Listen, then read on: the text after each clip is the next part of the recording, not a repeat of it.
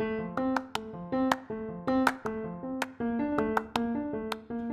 this is Tripp Rogers. I'll have Tripp's take in just a moment. Hello again, I'm Tripp Rogers. This is Tripp's Take. On the day this podcast debuts, it is the final turn for Daniel Craig as 007, James Bond, as No Time to Die hits theaters in the United States. Now, the movie had its premiere a week ago in England, and I've heard some great reviews. I've also heard some reviews that completely trash the movie. I'm going in with an open mind. Now, I should mention, I am a huge James Bond fan. Have been since I was a kid.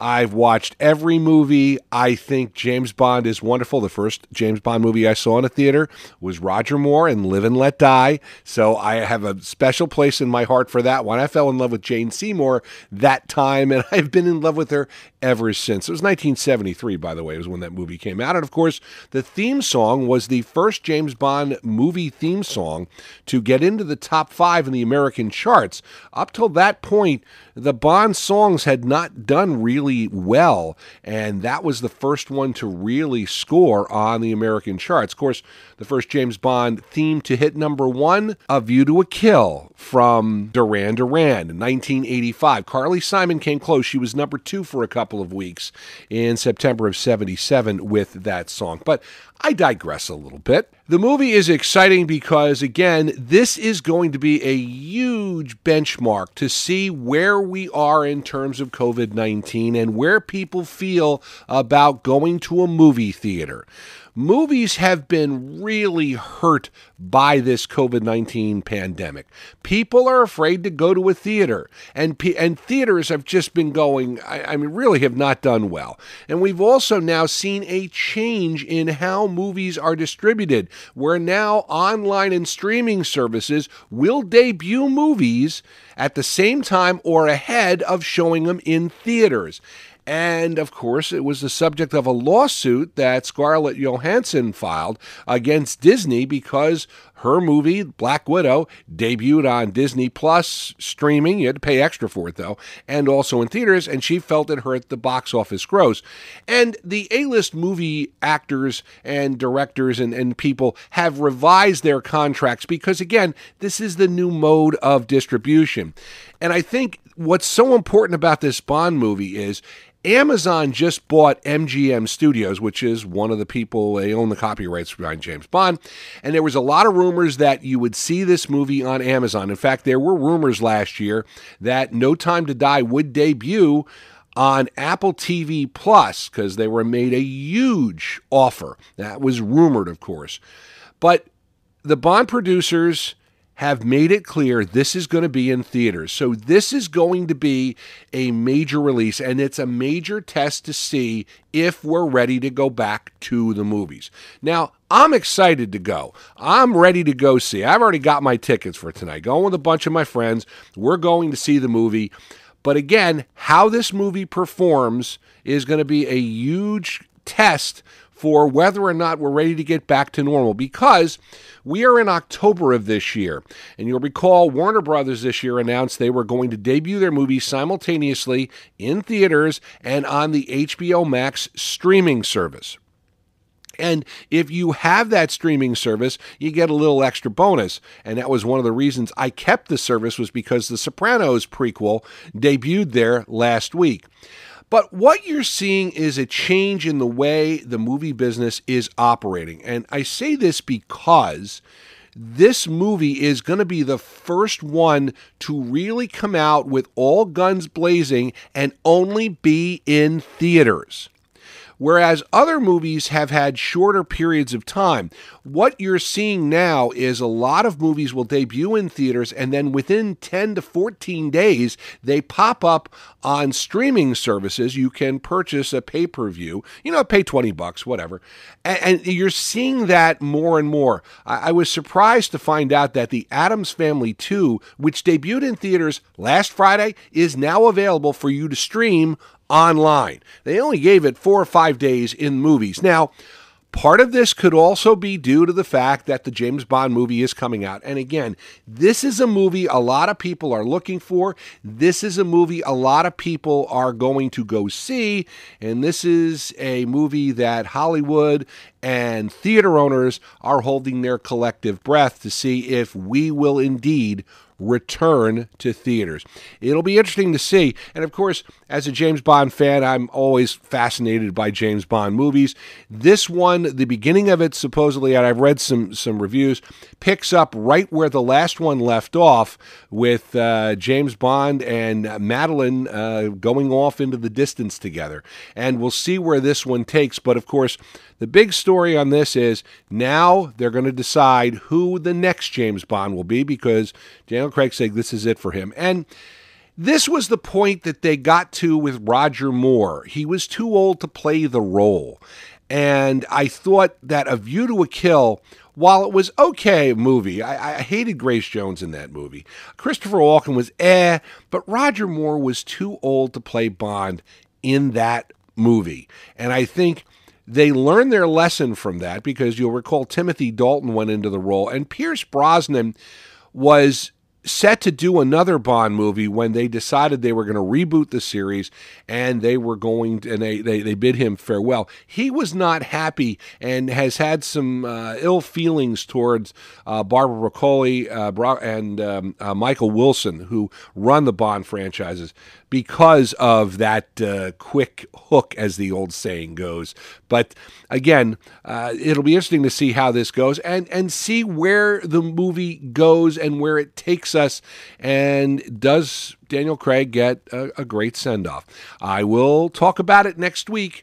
I'll give you a little bit of a movie review. I want to talk a little bit about the new television season, which has debuted. A couple of new shows that I'm keeping an eye on and I'm watching. First off, if you're a fan of The Rookie, that first episode back for the new season certainly left you very, very shocked, as one of the regulars on the show was killed in the first couple of minutes of the show and has left the show. That was a surprise. But The Rookie with Nathan Fillion, great show. If you get a chance to watch it, I do recommend it. And if you haven't heard, Nathan Fillion plays somebody who was involved in a bank robbery in his home. He was a housing contractor and decided to become a police officer. He became the oldest rookie, moved out to California, and the show has followed his journey. He is now graduated. He's not a rookie anymore, but this show also follows the group of graduates and the people, and it's a really, the cast is wonderful, I have to say, and I do recommend it if you get a chance to watch it. ABC has it, Hulu has it the day after also. I'm a huge Survivor fan, have been since day one. Kind of lost interest over the last couple of years because I didn't like the cast, and I didn't like the twist, and I didn't like the comebacks. And, you know, I kind of popped in on it, in and out, but I really can't say I was a huge Survivor fan. So I wanted to get back to it and watch it this year, and oh boy, have they changed the game. If you remember the basics of Survivor, 39 days, and you have you have 2 tribes, you got 20 people thereabouts, and you run this show, and it takes this time. Well, they have decided to amp it up. It's now 26 days long, and you have smaller number of people involved, and you have smaller tribes. We're already seeing one of the tribes being decimated. They have lost 2 members already, and it is just not going to be a good sign, because when they go into the merge, let's face it, they're in trouble. They're really in trouble. Again, the show itself is great, and it follows kind of a format, and I've talked about this with my friends and talked about this. When producers decide to change something, change cast, change people, change a show, sometimes it ruins the chemistry of the show or ruins the makeup of the show. I remember a quote from one of Dick Clark's books writing about the American Bandstand, and he said this to his producer at the time, said this to the president of the network, said, show's about 3 things: kids dancing, the kids, and Dick Clark. You can't fuss with any of them. This is the formula for the show. And I think I always say this about American Idol.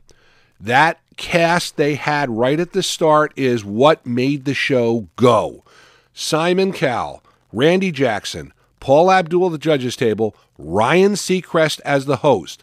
Those four made that show go. When did American Idol start to struggle and start to lose viewers? When they started to change the judging table and change the judges and run people in. Then judges became more important than the contestants. And the show didn't become about the contestants. It became about the judges. Remember Mariah Carey? And I forget who she was in with. And they fought constantly. I didn't even watch the show then. That tells you how bad it was. And I really think that's an example of chemistry. And I think chemistry is important when you deal with a show with Survivor. But let's face it, first and foremost, the show Survivor is identified with Jeff Probst. Jeff Probst has been on every single season of Survivor. This is the 41st season that they call. Again, they did two segments a year, 2 seasons a year. But still, Jeff Probst is Survivor. You can't take him out of that equation. And he's the executive producer now, so he has a lot of say in how the show goes. And I think Jeff Probst, more than anybody else, really has a feel for this game, and it's just great to watch him in action. He did a talk show for a year. Wasn't that great with the talk show? Of course, he also became really known to television viewers as a host on FX when they originally started the TV channel. They set it up in a studio in New York City, like an apartment, and they would host shows around the clock. And you know who else was on that crew with Jeff Probst? Was Tom Bergeron. And then after that, Jeff Probst hosted Rock and Roll Jeopardy. And then he became the host of Survivor, and that's where Jeff Probst has really become Jeff Probst, and it's because of Survivor. And I give him a lot of credit. I think he's done a great job with this show. And I'm interested to see where this goes. I've watched the first 2 episodes, different twists and turns. If you were a Survivor fan, I suggest you give it a try again. It's streaming on Paramount TV Plus, and it's also on CBS's app, too, if you want to catch it. I talk about streaming because that's how I watch a majority of my TV these days. Last but not least, I've heard a lot talked or said about the show La Brea. NBC has promoted it, and if you don't know what it is, and they also released the first 5 minutes of the first episode online for you to see, and that kind of hooked me on it. But basically, there's a sinkhole, the La Brea tar pits, and some type of time warp or something where they fell into this alternate universe. And it's very interesting because it's a mother and a son, and of course a bunch of other people. They all fell in the sinkhole. And then the ex-husband or a soon-to-be ex-husband or estranged husband and daughter are on the real world right now. And the estranged husband is having all these visions. And for years, they thought it was because he had a head injury. But some of the stuff he's talking about, it makes a lot of sense. I've just started it. The second show hit streaming earlier this week, so I haven't had a chance to watch that yet. But if you want a good watch, like I said, I'm not bored by it yet, and it's kind of interesting. And I'm really kind of curious as how they carry this show. And again, the premise is it's kind of like a Lost. So if you liked Lost, this may be your show to watch. I should mention also there are the old favorites, the half-hour comedies. You know, everybody loves half-hour comedies. Love Bob Hart's Abishola. Caught the first 2 shows because they had a cliffhanger on that. That's good stuff. The Neighborhood, Sandy and I try to save stuff so we can binge watch it because we don't always have stuff to watch. And I mentioned this a couple times when I was on the radio, and I want to mention it now. Only Murders in the Building with Steve Martin and Martin Short. You have Hulu. Got to check this out. Really, really interesting. They are now they've been renewed for a second season, and they are just about, I think, 2/3 of the way through the season. And I got to tell you, it'll hook you. I think you'll really enjoy that. And that's Tripp's Take for October the 7th, 2021. Love to hear your comments and questions about our podcast. Just email trippstake@gmail.com. Fantasy football players, check out The Fantasy Sultans with yours truly and Mike Scheck. It's on Anchor, Apple, Google, Spotify, and other podcast hosts. If you like the music of the 60s, 70s, and 80s, listen to WTRSradio.com online. Special thanks for production assistance to my lovely fiancée, Sandy Glicken. Join me again next week. For now, Tripp Rogers. Thanks for listening. Make it a great one.